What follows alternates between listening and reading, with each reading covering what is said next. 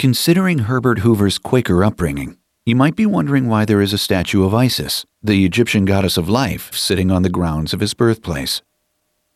This bronze 7.5-foot tall statue is the work of Belgian sculptor Auguste Poetemans and was a gift from the children, refugees, and soldiers of Belgium in gratitude for Hoover's famine relief efforts on their behalf during the First World War.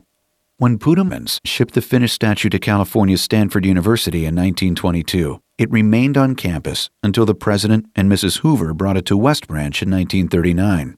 Both of them wanted it to be placed in a position where it was contemplating the house, which is why Isis sits in her throne-like chair facing the birthplace cottage.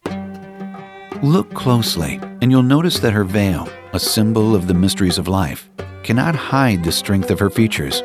Her right hand carries the torch of life. Its 3 flames represent the past, present, and future, while her left hand holds the key of life. An Egyptian goddess and an American president.